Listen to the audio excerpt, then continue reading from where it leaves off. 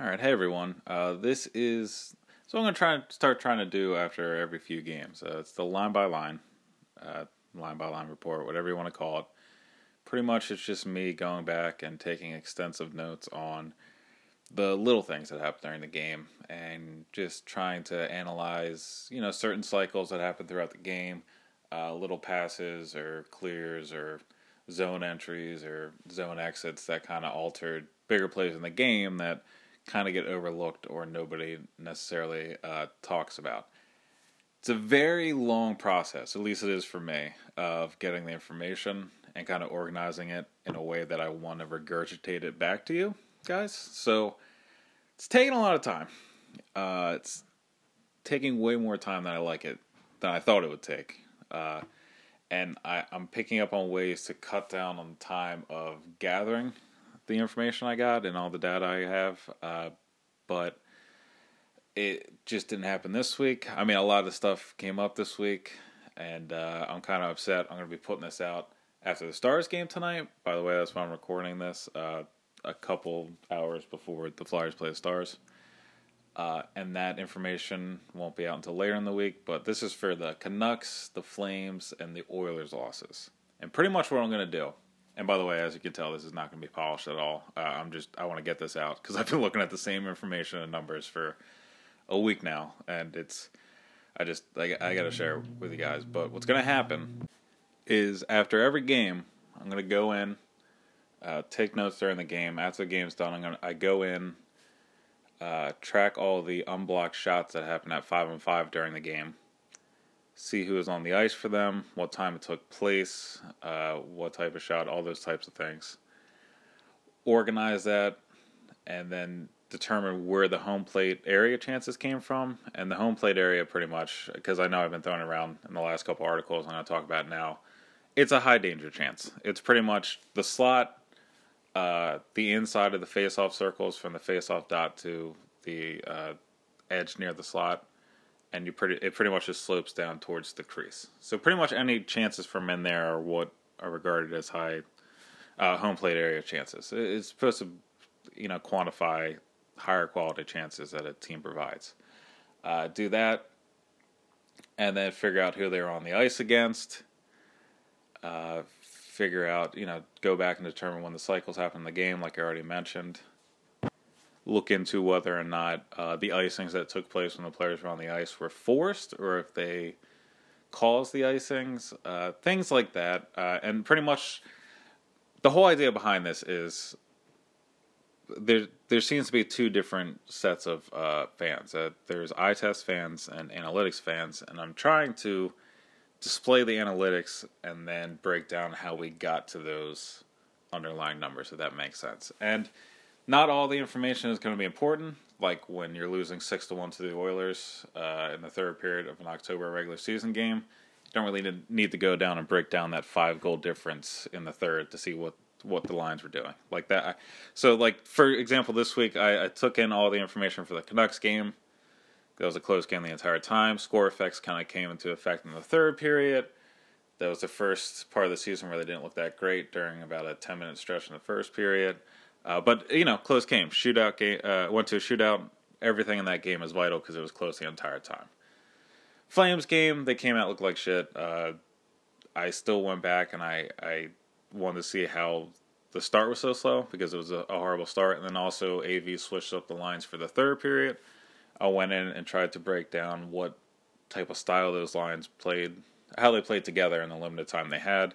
And then the Oilers game, I broke down again the bad start, who was kind of responsible for those plays. And then pretty much analyzed everything up until the McDavid goal, because that was pretty much a turning point. And then I'll break down what happened on the goals and the penalties after that, but I didn't really go in and extensively break down, cycles and zone entries and everything in a 6-1 game. Because, again, like, why? But, just... You gotta bear with me, because this is, I'm gonna be trying to coordinate this with a post I have not made yet. I've made a bunch of the graphs. I don't know what I'm gonna actually put into the post, but this is definitely the best way to get as much information as I can to you guys, and also present it in a way that you're actually gonna want to take it in. Because what I did for the first two games was the same exact process, except I didn't know some of the shortcuts to take when it came to organizing the information. And then I was pretty much writing novels that I thought nobody else would want to read after I was done reading it. Because all I was doing was, I was spending so much time. I'll give you an example of why I wanted to do this and not the other way around. Was whatever example of a play you want to pick from the first two games. Like if there was a cycle where Ralph Twarynski hit somebody and it created a change in possession, I would spend half an hour, 45 minutes describing that situation and writing it out, and then also telling you why that was important, when really it's probably easier for me to just say what happened over a podcast or you see it visually, but I don't really have the technology to do it visually yet because I have a Chromebook. That's a whole thing. But figured telling you the plays over the podcast where you can look at the numbers and the graphs in a post would be the easiest way to do it. So I wouldn't just be on here by myself repeating percentages and numbers because, that's not really the most entertaining thing. And also you wouldn't be reading things you can just see on the replay, or it would be easier for me to convey to you guys what happened. So that's a little bit of the process. And again, this week with the West Coast games, and Steve and I, unfortunately, as you know, we weren't able to get a Flyperbole out. That's not because we weren't trying. That's because we spent 3 hours on Thursday, and technology kind of hates us. But we'll get into that later on. But so yeah, let's get into the games here. I'm only going to briefly mention the numbers because, as I said, you guys can see them. But I want to start with the Canucks game. And let's start with the Lindblom-Couturier connecting line, which we saw a lot of in the first couple games. And they played pretty well on last Saturday against the Canucks as well. They posted a 68.18 Corsi for percentage and 64.71 Fenwick for percentage, aka unblocked shots for percentage, in 12:49 on 12:49 ice time. Lost the quality battle. They had a 39.89 expected goals for percentage and gave up the first 4 home plate area shots on goal, including a Brock Boeser goal against. The first chance they had from the home plate area that wasn't blocked at 5-on-5 came from Konechny with 4:50 left. And they were on the ice for the goal against, but I don't really put that on them. I put that more on Justin Braun. What happened was a play behind the net resulted in the puck hopping up on the dasher of behind the net, and it kind of rolled along the glass to get around Provorov and went to J.T. Miller in the corner. He threw it back to Tanev at the point. Tanev shot it, and Pettersson was in front for a redirection. Hart wasn't able to grab the rebound, and instead of bodying Boeser in the slot, Braun went and tried to whack the puck as hard as he could, and Boeser just put his skate behind the shot and shot it in. So Braun didn't have the best positioning there. He could have done more there, but they were on the ice for that goal against. But really, the big takeaways from this line is you have 2 guys that just get the puck back at will all over the ice in Lindblom and Couturier, and then a finisher in Konechny, maybe the best finisher on the team. And we saw it early on, and we've seen it early on. But I think what makes Lindblom and Couturier is so dangerous all over the ice is their ability to have active sticks, as Eddie Olczyk would, scream. But I think the best example of this in this particular game was during Twarynski's penalty kill, after Twarynski took the undisciplined cross-checking penalty. Lindblom was able to get a stick on a cross-ice pass through the slot that allowed Hart to be able to move from left to right to stop a scoring chance. If Lindblom didn't get a stick on it, it would have been pounded home, and the Flyers would have been down 2-0 early in the game. Another example of his active stick from this game came just about 7 minutes in when Quinn Hughes, who is a pretty dynamic blue liner for the Canucks now, as we're starting to see around the league, but started wheeling in the offensive zone and was about to cut to the net along through the right circle, and Lindblom was able to pickpocket him real quick and start the puck up ice with no problem. It was a very casual play and a very easy takeaway considering who he was stealing it from. But and together they had a pretty nice play. It's not a play out of the routine, but it's an example of what they can bring every single night. Lindblom went in on a forecheck on Tyler Myers. Tyler Myers was kind of forced to position his body in a weird way because of the forecheck, ended up stumbling because he's Tyler Myers and not that great, but he tumbled right in front of Markstrom. Markstrom had to make a panic play and push it to Edler in the corner. Edler was pressured by Konechny, and he'd flipped it up, tried to clear the zone, went right to Couturier at the point to keep a cycle going. A very mundane play that is not noteworthy, but honestly, for guys like Lindblom and Couturier, and for this type of report or whatever I'm trying to provide here, they're the reasons why it's probably taking so long. Because if you really wanted to, I could just make a 3-hour podcast about the little things that Lindblom and Couturier do every game. And, going back and looking at this, they have some mistakes, which we'll point out in the Oilers game. But more times than not, when people talk about players doing the little things, they're talking about these two people. And we're going to get into the whole defense of fourth-line players or Robert Hagg or other guys that, sometimes people will try and sound smart by saying, well, they actually had a pretty good play here to counter the fact that they obviously suck. But when you go back and you watch and you see a lot of the plays over and over again, you can still see they're still not holding up their own. But players like Lindblom, Couturier, they're very good all over the ice with the active stick, and there's really not too many things they do wrong out there. And when it comes to Konechny, obviously I said he's a big finisher, but in this game he had 2 amazing passes to Lindblom. He had the no-look pass that froze Stetcher, Pearson, Markstrom, and Edler in front, I think, on Lindblom's game-tying goal on the power play late. He also had another really good pass to Lindblom earlier in the game on a 3-on-1. And he set up a very good cross-ice pass to Lindblom, but Lindblom just ate shit while he was trying to shoot and lost an edge and wasn't able to get contact on it. But if he connects on that shot, he's probably beating Markstrom. It was one of the better scoring chances in the game. And with the way that Markstrom was playing that night, you probably needed something spectacular to beat him, which again, backup goalies or not backup goalies, but I guess not big-name goalies coming through against the Flyers is a common complaint, but this week, I don't know what else they could have really done against Markstrom or Koskinen besides, score. But they did provide a lot of pressure, and I thought they deserved better. Honestly, this line, I know AV's got the early season line blender going on, but Lindblom, Couturier, Konechny, I think is a line that's going to come back once the early season dust settles here, and AV kind of has a feel on what guys he has in the locker room. Next up, we have Giroux, Hayes, and JVR. So, by the way, for the Vancouver game, I'm just rolling through each of the lines in pairs to see what notes I have to just get them out of the way for this game, and then I'll talk more about the Calgary game. Giroux, Hayes, and JVR. 70 Corsi for percentage, 69.23 Fenwick forward percentage, 80.27 expected goals for percentage, and they had all 3 of the home plate area shots on goal while they were out there on the ice, so just 740 time on the ice. I like the appeal of this line. I think this is a line that can help JVR a lot, who has gotten a fair amount of chances so far this season. He'll eventually score. He's coming up on a goal here, but I think Hayes and Giroux are 2 good supporting players to help set him up because JVR isn't the best at creating for himself. Giroux's pretty good at creating for others, and I feel like Hayes is a little bit like a Couturier type who is just a big guy that can get the puck when he wants and is pretty good at finishing and setting up.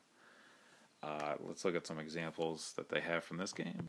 And actually, working out the point I just said, JVR in this game did not have a single unblocked shot attempt while out there with Giroux and Hayes. So it didn't really work as I envisioned, I guess. But JVR did have his chances in the game.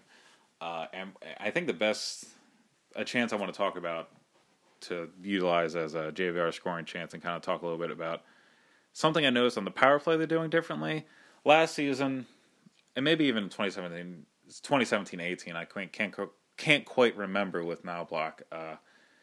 They started doing this play with Simmons and JVR down low where Giroux will pass it out a couple feet wide of the post, so then the player that's set up near the post can grab it and turn around and look for a shot 2 feet from the net rather than just a redirection in front. And it looks like they're utilizing it again this year, except it looks like when they get it down low, or at least when I recognize it with JVR, he's not just he's not moving a foot over, getting it, and just looking for the shot right away. He's moving a few feet out, catching it, standing there, and waiting to see if somebody's cutting before he then puts a shot on net. This time, he got the puck down low. This was during the second period, I believe. Yeah, second period. So Vancouver was killing off a too much man penalty. And JVR got the puck down low, circled out in front, made a really nice forehand-backhand move on Markstrom to put him on the ice, and then he hit the crossbar. And Markstrom also had a pretty nice save on JVR later in the game. A save that, I mean, his puck placement looked like it should have been a goal, and he got robbed. So the chances are coming from JVR. I guess I'm not too worried about him. We saw Voracek show signs of life against the Oilers, and then the other guy that some people I think are probably concerned about is Ghost. But I think Ghost is another matter of time too. He's shown flashes of his old self, and we'll talk about that in the Oilers game. But as for Drew, Hayes, and JVR, I'm going to talk about Drew a little bit in the next section because I'm about to do the line of Drew, Hayes, and Voracek. But for Hayes, I think Hayes, the biggest play in the game that I don't think anybody picked up on was there was a Sanheim got caught in a pinch. It was a 3-on-1 rush led by Josh Leivo against Matt Niskanen. It was the sequence where Niskanen was able to block the shot in the 3-on-1, and then I think Leivo got the rebound and flubbed the shot that just went just wide while Hart was sprawling back to the left post. If you watch the game, you know what play I'm talking about. But right after that, as the puck goes behind the net, eventually Leivo gets it back behind the net. Sanheim pins him against the boards, but Leivo is still able to backhand a pass out in front that was going to Horvat on the right post while Hart was camped up it was going to Horvat on the left post. Hart was camped out on the right post looking around the net to his right. If the puck gets to Horvat, it's a dunk. Hart looks like he doesn't know what he's looking at. Would have been terrible. But Hayes was able to sweep in and stick lift Horvat and body him at the right time to prevent a scoring chance from there as well. Just a little thing. It was a little thing that I don't think I saw anybody react to on Twitter, but going back and rewatching the play, it was a huge play in the game because it kept it close then. The line of Giroux, Hayes, and Voracek, they were able to post at a high 50s Corsi 4 percentage and Fenwick 4 percentage, 60% for home plate area, unblocked shots and shots on goal, and a 56.56 expected goals for percentage and 6:31 time on the ice. They had 5 of the first 7 unblocked shot attempts while the 3 were on the ice out there, but then they allowed Vancouver to get the 2 final unblocked shot attempts over the last 10:35 of the second period before they were ultimately broken up in the third. Or I shouldn't say since they got benched, since it seemed like Voracek was benched. And, that was a somewhat big story of the game was Voracek getting time with Raffle and I think Pitlick in the third period. People didn't know why. Went back. I tried to pinpoint it. I think I found 2 plays during one cycle late in the second period that I think if I was a coach or if I was AV, I'd understand why he would be upset. The first play came pretty much established the cycle was Voracek had the puck in the left corner. Time and space, very lazily flips a puck that is knocked down and ultimately kept in by Tanner Pearson. Then later in the cycle, as the Flyers are getting cycled on after that failed clear attempt, a puck is going back to Ben at the point, gliding on the ice, really not that quick, and Voracek is rushing over from the slot and kind of looks like he gives it the Todd Pinkston. Like he kind of gator arms an attempt to put the stick out and break up the pass. It gets to Ben. Ultimately, because Voracek was rushing over and trying to break up the pass, he was in the shooting lane for Ben. He was about 10 feet out from Ben and blocked it into the stands to end the cycle. But, the lazy clear and then also not putting the extra stride or 2 in and full extension to try and intercept the puck to lead to a shot attempt against. I can see how he may have gotten benched in the third period for that. It also doesn't help that he only had one 5-on-5 shot attempt all game, and it was blocked. Giroux, for some reason I put my notes for Giroux down here. Again, this is the whole polished angle of this podcast, but I thought Giroux had a couple pretty good games. He had a couple pretty good games. He had a couple of good plays in that game. The first one, I thought the one I liked the most was after the Besser goal. He went out for a shift and had a pretty good response. Had a between the legs deke and nearly set up JVR for a goal in front, before the Flyers ultimately got the puck back and nearly set up Hayes for a chance after after a zone reentry. He also did kind of pass up a golden. He didn't kind of. He did pass up a golden opportunity for a scoring chance in the second period, I believe. It was an Edler misfire on a cross-sized pass to Tanev, and I think it was Tanev. Anyway, pass didn't connect between the Canucks. Puck ultimately starts gliding into the slot in front of Markstrom. Drew picks it up, fakes a slap shot, and then instead of taking a shot by himself and alone, he decides to try and do a drop pass to Voracek, who was trailing into the slot, and it ends up getting broken up, and the Flyers don't get a chance at all. That's a play that I think a lot of people in Philly might enjoy hearing because they feel like, the shoot crowd, I guess, is what I'm aiming for here. But it really, there's a time and place that Drew kind of needed to take that fucking shot, and he decided to pass it up. And, besides that, I do like what this line can bring. There's three very skilled players, and if this ends up being a second line, and Couturier is able to carry maybe a lesser forward or two up on the top line. If this is the second line, the top six is going to be scary all year. That's why I've been really excited, or I've been waiting for the Patrick return, because I feel like once you had JVR and Patrick as the third line, it's going to give the Flyers a lot of depth, and they're going to become real scary because it looks like the defense is kind of stabilized, and now they're going to have Carter Hart in net. But anyway, moving on to JVR, Laughton, and Twarynski. Looking at their numbers, they had a pretty good night at the office. They had 81.46 expected goals for percentage and owned 66% of the unblocked shot attempts and shot attempts overall. And even though there was only one attempt from the home plate area, it was a shot on goal from Twarynski. So they didn't get to the home plate area often, but they also prevented a lot of in-close chances as well, and they were able to dominate the high-quality battle as well because they had, the 81 expected goals for percentage. This line overall, it doesn't... I can see how it works as a bottom six line. I don't like it because I feel like it just makes JVR kind of worthless. I feel like he can serve a role as being a big body player that, can help cycle and get in the corners and everything. And Twarynski's pretty good at that as well, but I think JVR paired with Laughton Twarynski, I don't think anybody's going to be able to create for him, and I think creating offense by himself, I think he can finish pretty well, but creating for himself, I don't think he's able to do that as well as some of the other Flyers' top six forwards. So I think he kind of needs a guy that sets him up, and that's not going to happen with Laughton and Twarynski. And Twarynski, out of these three, Twarynski was the story of the game against the Canucks, obviously, his first NHL goal. Very nice shot. It was a play that was set up by Justin Braun, who made an incredible three-line pass. Passed it from the Flyers' right defensive zone faceoff dot, cross ice to Twarynski at the Canucks blue line before he went in towards the left point, and then he ripped the shot home past Markstrom. Great shot, great play. The big thing he did wrong in the game, obviously, was the penalty, where he decided to go and cross-check Virtanen. Welcome to me looking at my notes while I'm doing this. But after the play, didn't need to do it. Was not a scrum or anything. Cross-checks Virtanen right in front of a ref, in front of the benches, while the Flyers are down by a goal. Not a good play. Not a smart play. Not a play you need a guy like Twarynski or anybody else, Pitlick or Raffle. It's a dumb penalty for a guy in the bottom six to take. You're not on the ice long enough. You can't give the opponents an advantage like that. Yada, yada, yada. You know the deal.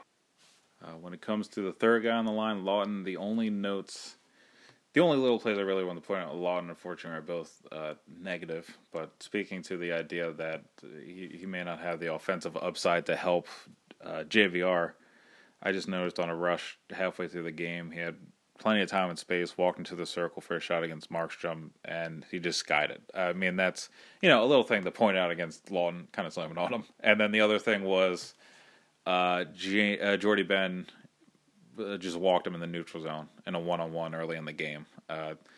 Laughton just didn't move his feet and did such a poor job moving his feet or reacting to the puck carrier that Jordy Ben was able to make a move on him and get past him for a zone entry before the Canucks ultimately were offsides. But like I think this can serve as a good bottom six line. It can be a fine third line. I just don't like it because I feel like it's not utilizing JVR to the best of his strength.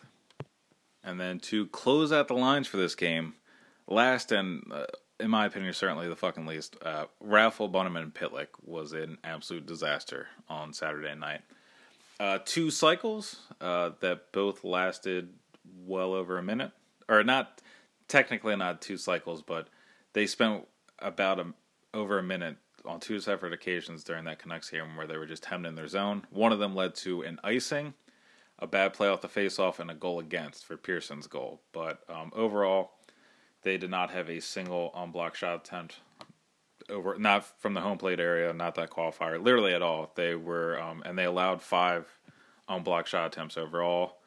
All 3 of the shots that took place from the home plate area while these 3 were on the ice came off the sticks of Canucks. A Levo miss in the first, a Hughes shot on goal in the first, and a Pearson shot on goal in the second, where all that happened from the home plate area while these 3 were on the ice. Their first really bad cycle came.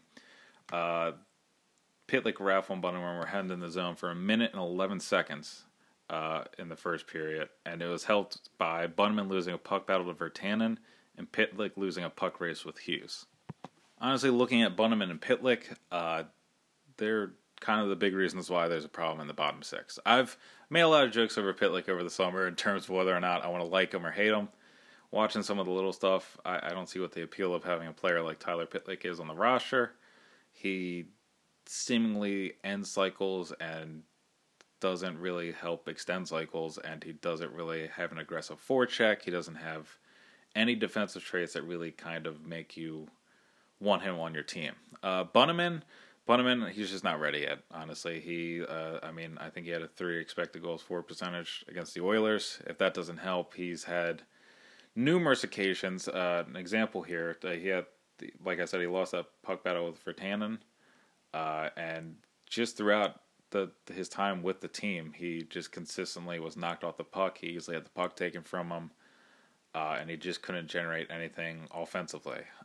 It doesn't mean I don't think Bunnaman is good enough to ever play in the league. He's just not ready, and you can tell when you watch him, he's not ready. I think more time in the AHL will help him. I wouldn't be surprised to see him pushing for a roster spot next year, or even called up later in the year, maybe. But he's just not. I think he looked worse than Vorobiev did this. Well, obviously, he looked worse than Vorobiev at the start last year, but he just wasn't on his game this time around. And on top of that beauty of a 111 cycle against, these 2 were also on the ice for plenty of defensive zone time after Twarynski's goal. They were hemmed in their own zone thanks to losing a couple board battles, and then Bunnaman, unfortunately, had 2 plays where he could have gotten it out of the zone, ended up giving it back to Canucks twice. And Pitlick was eventually able to get it out, but wasn't able to get it deep. Puck was barely out of the zone. Pettersson brought it back in. It resulted in a loose puck that Bunnaman decided to take a chop at that went all the way down the ice for an icing. That left these 3 out there with Sanheim and Braun on the ice. And Sanheim and Braun, I like Braun so far. He hasn't given me much to hate about him besides his speed. And he tends to take away the goalie's eyes every once in a while, and also plays like where he didn't clear out the crease earlier in the game are going to happen because he's a stay-at-home defenseman. But on the ice together, they haven't played a lot together so far this season. It seemed like there's a miscommunication. After the face-off, Sanheim bolted from below the Flyer side of the dot out to the point to try and get the puck and get out of the zone. Levo bait him to it, passed it to Pettersson. Not Pettersson, he passed it to Tanev at the left point. Sanheim then kind of just sits in the slot rather than dropping back down low to help in the crease. Braun then decides to drift out and try and block a Tanev shot. So you have Sanheim high in the slot, you have Tanev drifting through the left circle, and then that leaves Michael Raffl in front to box out both Horvat and Tanner Pearson. Tanev takes a shot. Pearson has a uncontested redirection attempt in front that Hart didn't stand a chance on. So this line getting hemmed into their zone, you think fourth line minutes don't matter. Who cares? Put guys out there, people freaking out, or people not understanding why everybody's freaking out about Stewart. situations like these are why you want to kind of focus on the fourth line. By the way, the thing about Stewart, I'm personally not freaking out too much about Stewart, but that's an argument for why you want to have better players on the fourth line, because these situations happen where these guys go out, they get hemmed in their own zone, stupid shit happens on an icing, and then you have a goal against, and it's why your best players are on the ice. I really don't know what to make of. I think Raffles had a fine season so far. To me, I think it looks like he has an extra step this season, and that's helped him just kind of have a burst to create offensive chances out of nothing, and also draw penalties in situations that I don't think he would have last year. I don't think he had the same burst that he does this year, and it might be because AV is trying to use him a little bit more as an energy player, and maybe isn't utilizing the fourth line as much.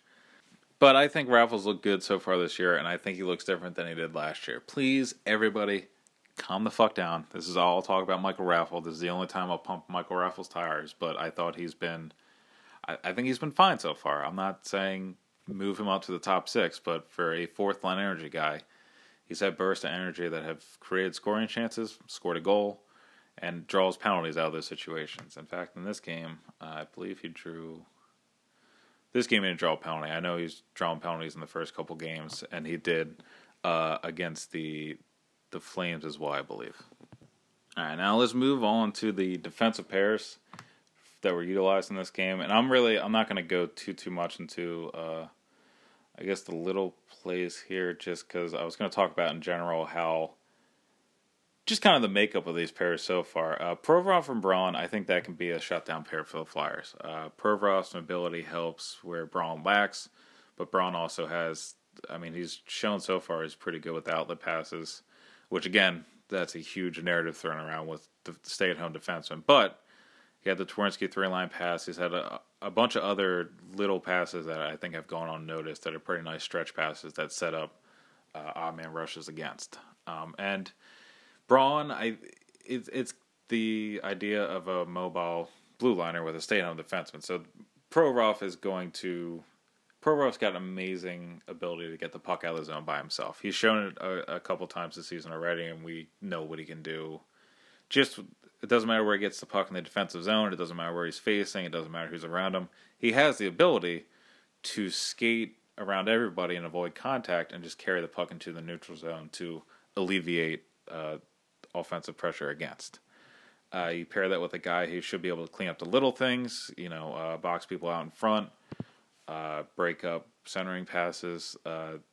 It should work out pretty well for them all year, and it has worked out pretty well for them all year. And they're both guys that Braun doesn't have a ton of offensive upside, but they're both pretty effective two-way defensemen, in my opinion. Let's look at some of the little things real quick. I mean, the big mistake in this game came from Braun, which was that was a play that he needs to put his body into it, or he needs to just kind of be aware of who was around the net at the time. He just wasn't expecting a Carter Hart rebound, I guess, but it was deflected. And also, if you're near the slot, you should probably start looking for opponents anyway. Sanheim-Niskanen, I like Sanheim-Niskanen a lot. I don't know why I said it like that, but I definitely get the appeal of this line, or pair, I should say. I love Sanheim, but he does have a lot of mental gaffes, or he's had a lot of mental mistakes so far, I think. And I think Niskanen's done a pretty good job of erasing those. As we were talking about earlier, the 3-on-1 play where not a bad pinch by Sanheim, he just got caught up and out of position. And you can't really always leave your team in that position, but it's nice to have a guy like Niskanen who, it's going to sound like a dumb thing to say, he's shown a knack for breaking up odd man rushes. This wasn't the only one he's done. He did a few in the preseason, and I think he had one, if I remember correctly, against the Blackhawks. So that's him paired with Sanheim is perfect, because that kind of lets Sanheim activate more and be more aggressive offensively. That's why I'm pushing for Ghost not to be with Hag. I want him to be with Braun or Niskanen, so they can kind of help cancel out the risky plays that these offensive players are going to be making. But going back to Niskanen and breaking up odd man rushes, along with the 3-on-1 early in the second, he also had another one later in the second where Sanheim again was in a board battle just inside the left point for the Canucks. Gets the puck knocked away. It's Levo and Pearson coming back the other way. Niskanen is able to drop down and effectively poke check the puck away from Levo in the slot. It's just a knack he has for breaking up those types of plays. And unfortunately, I can't find it in my notes right now. But the exact play I'm thinking of for why Niskanen is a good fit for Sanheim at this point in time, with Sanheim's, I guess, defensive mindset. I don't know how to phrase it, but there was a particular counter rush from the Canucks. They had just gotten the puck in the defensive zone. Niskanen and Sanheim were set up to battle against the 3-on-2 against. Engage for a 3-on-2 rush against. Sanheim is set up way to the left. He's lined up in a line with the guy furthest to the left on the rush. Niskanen is positioned between the middle guy and the guy on the right. As they're coming down the ice, and as the player in the middle carries the puck towards the boards, Sanheim follows that player over to help support Niskanen with a board battle. And so it's those two Canucks, Niskanen and Sanheim, and then I believe it was Levo who just cut to the net. And after Niskanen lost the board battle, Sanheim was near the board battle and couldn't get in the passing lane, and a pass to Levo in the slot just bounced over his stick, and it could have easily been a scoring chance. Again, I know I took notes on it. I don't know where they are right now. This is part of the early stages of this, of me trying to iron this all out, but that was an example that I know Sanheim needs to show better defensive awareness, I guess. And it's just Niskanen. Steve and I have talked about the signings of Niskanen and Braun over the summer and how they can be positive in terms of how they help the younger players like Ghost and Sanheim and Provorov kind of take a little bit of weight off their shoulders and let them show their offensive instincts more. And so far, we haven't seen the offensive upside, but Niskanen and Braun have done more than their fair share of little plays to help keep the games close.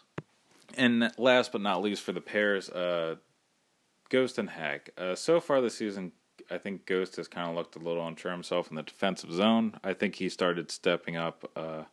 Against the Oilers, he started looking better because he started stepping up in the neutral zone and started picking off passes, and also created that chance for Drew early in the second period when it was still a game. But defensively, I think he and Hag just kind of they kind of struggle sometimes in their own end.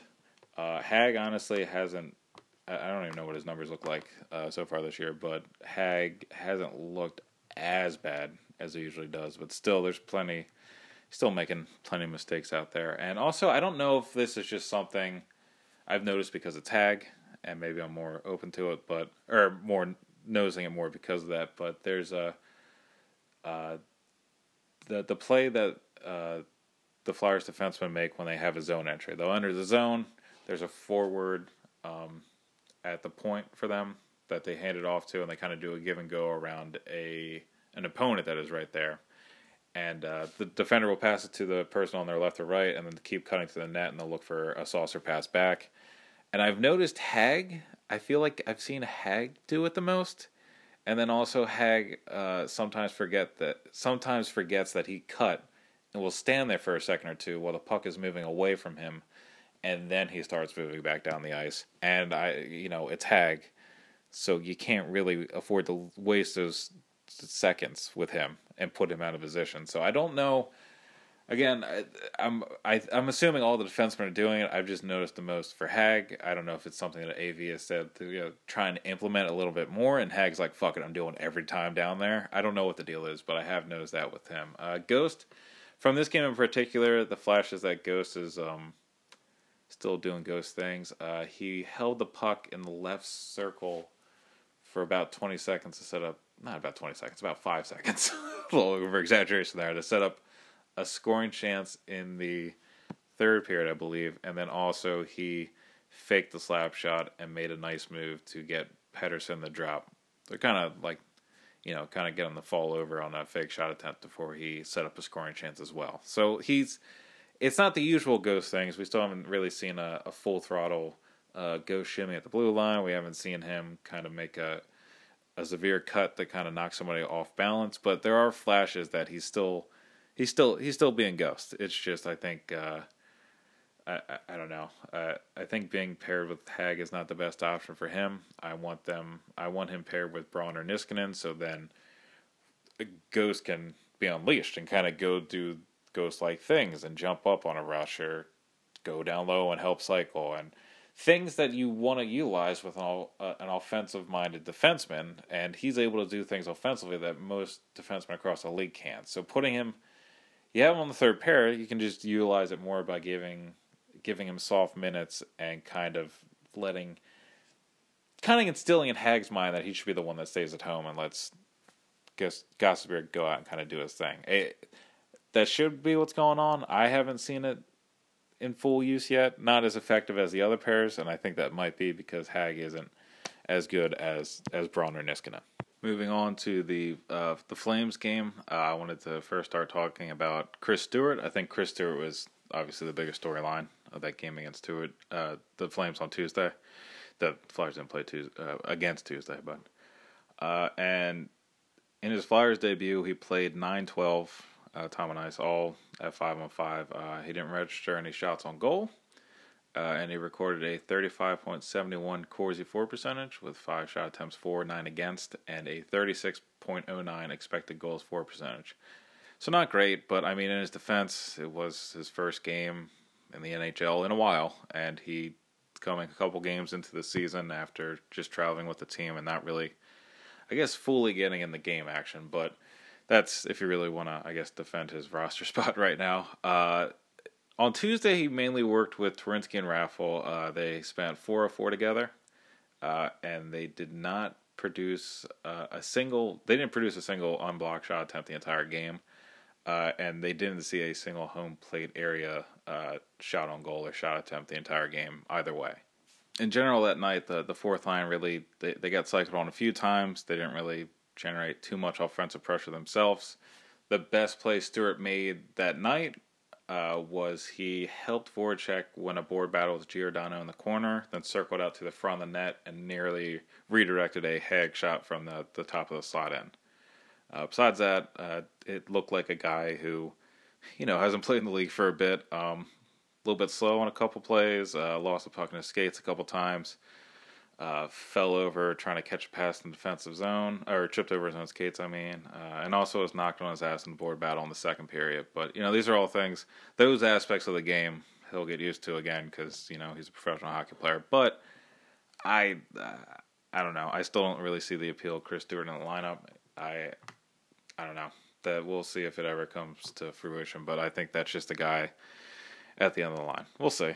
As for the game, I thought the problems against Calgary and Edmonton was how the game started. Very slow starts, and from people you wouldn't expect to really let the team down, I guess immediately. Against the Flames, the first shift of the game, Lindblom, or JVR, Hayes, and Drew get pinned in the zone. It starts with a Lindholm shot on goal that goes to the corner, and he beats out JVR for a loose puck, and then pretty much the Flyers just kept getting beat the loose pucks because the Flames kept throwing pucks at the net.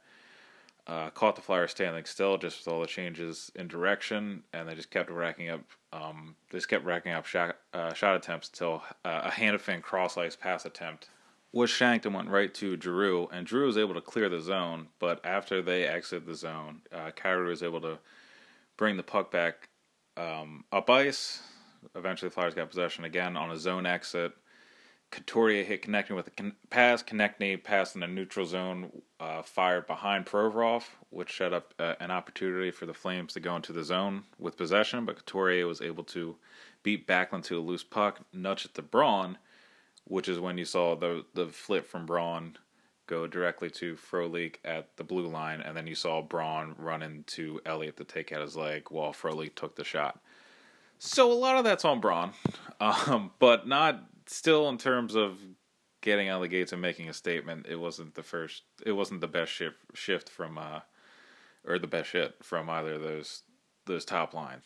And then the next night in Edmonton, the Draisaitl's goal pretty much comes from Couturier and Giroux's inability to get the puck out of the zone, high in the zone, and then on an attempt to get the puck out of the zone, a puck hits off Lindblom and goes into the slot to McDavid, which in turn helps give the puck to Draisaitl open in the dot, because when the puck was turned over by Lindblom, JVR was already streaking to the neutral zone looking for an outlet pass, and Sanheim was even with Lindblom. So once the puck went to McDavid, Sanheim was even with McDavid, and Draisaitl was in the circle alone.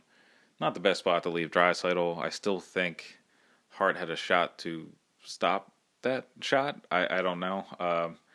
And I know I said earlier in the recording, this was before the Stars game. I ended up doing part of this afterwards. So I did see the Stars game tonight, and I mean, Hart's had a couple off nights, and that's not the reason why they've lost. But the Flyers have, I think they've carried play.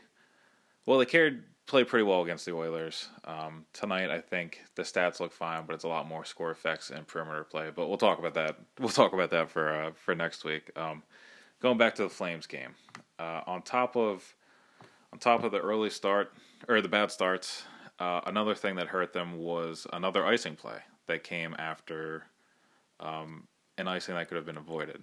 This one, I put more on the officiating really than the team themselves, I guess. But it looked like Lawton beat out Rasmus Anderson for an icing call, and then he started talking with the officials. Drew came over and started talking with the officials. It looked like it could have been dropped at center ice. They end up dropping it back in the zone, in the Flyer zone. Flyers end up winning the faceoff. Niskanen flips it down the ice. Looks like Giordano's kind of milking it, going back for the icing call. JJ kind of makes a point of it on the broadcast too. Get called for icing again. Puck comes back down the ice. That's when the Mangiapane goal happens. It hit Sanheim in front and redirects past Elliott, it looks like. So yeah, back-to-back games, just and icing has come back to haunt the Flyers. That's kind of the reason why I wanted to track icings in the first place, just because it's not an aspect of the game that I guess people talk about really when it comes to dominating play. And there are a lot of times that icing is just an errant pass, and it's not because the opponents are getting a ton of offensive pressure on. But there are times when icings work in the sequences where, a long cycle's going on and they flip it down the ice, and then that team dominates again with cycling and flips it down the ice. So if you see 2 or 3 icings in a row and you go back and you watch the tape and they're all forced, I think that's pretty noteworthy in terms of, telling whether or not a team is doing pretty well. Another thing I wanted to talk about from the aspect of the Calgary game was just AV. Switch up the lines going into the third period. It didn't really help that much in that game. They did end up scoring a goal thanks to Konechny setting up Niskanen pretty well. Konechny's passing ability on display early in the season, as he also set up Couturier for the goal tonight, which again we'll talk about next week. But the lines going into the third period were Drew, Couturier, Konechny, and we know what they can bring. We've watched them play for many years now. Or last couple seasons. Lindblom, Hayes, and JVR. I think, to me, I think that line maybe it doesn't really lack speed, but I think that would be a line that lets JVR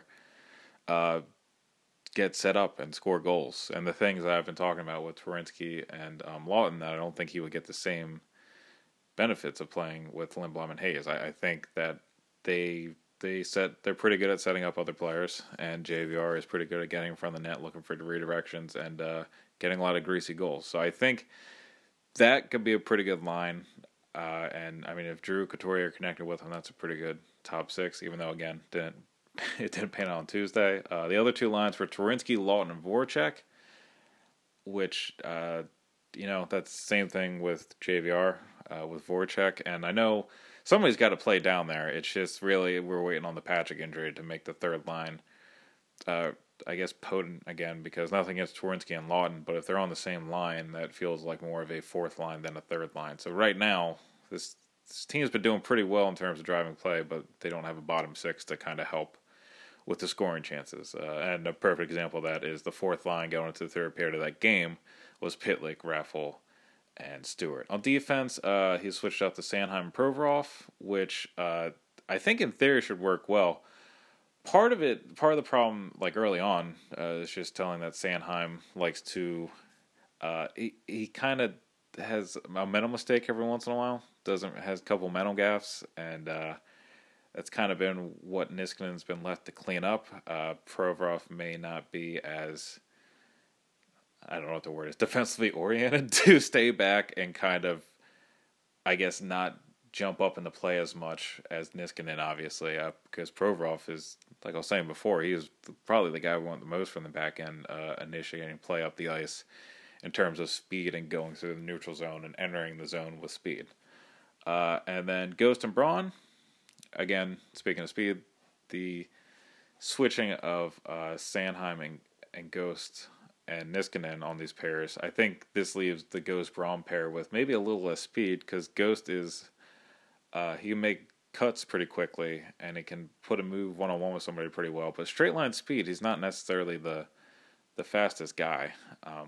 But I mean, I want the Ghost-Braun pair. That's what I want to see work now, and not really necessarily like the defense hasn't been working. It's just I think that there's a lot being left on the table in terms of what Ghost can offer as a player, and I think we're seeing it right now as we go through another game where he didn't really show too much offensive upside. I think we can get more out of Ghost right now than what is currently on the ice. I don't think this is what Gostisbehere is. I don't think this is what he's going to be with the team this year going forward. I think it's just right now, while it's early season and new coach are trying to figure out things. So I think he'll eventually get the most out of Ghost going forward. And then the last pair was Hag Niskanen, which I'm just not a big fan of because they struggle getting the puck out of the zone. And there's a few instances of that against Calgary where they were on the ice waiting for a line change to occur for both teams, and after they waited in their own zone, they just couldn't get the puck out, and they kept trying to wrap it around to one another, but neither would kind of make progress up the ice successfully. They just kind of kept getting turned back into the zone. So I think that is a problem with that pair. Defensively, in theory, that should be a great pair, but I think it would be a little too one-dimensional because I don't think the offense would be there. So I don't want to see it. I don't even want to see it used in a defensive situation, really, because I think they would struggle.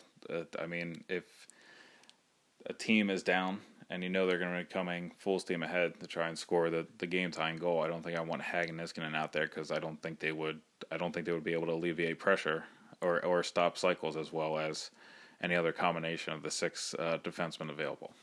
And then finally we get to the Oilers game, which honestly I really don't want to. I can't break it down really extensively, just because, I mean, it was the second period where things went wrong, and I don't even know if they really. I know a lot of people want to hear it, but I think the game on Wednesday was just more bad luck, honestly. I mean, the game tonight doesn't really help that case, but they threw a lot of pucks at Mikko Koskinen and a lot of high-quality chances that just want to go in, and they really weren't giving up. The only chance they gave up was the lob pass to Connor McDavid, which is pretty much a cheat code. But so what I'm going to do for that game, and since I've already kept you here for 53 minutes and I've been looking at these numbers for fucking ever, I got to get this out at this point. The only part I'm going to talk about this game is the second period. From the start of the second period until McDavid's goal, it was pretty much all Flyers.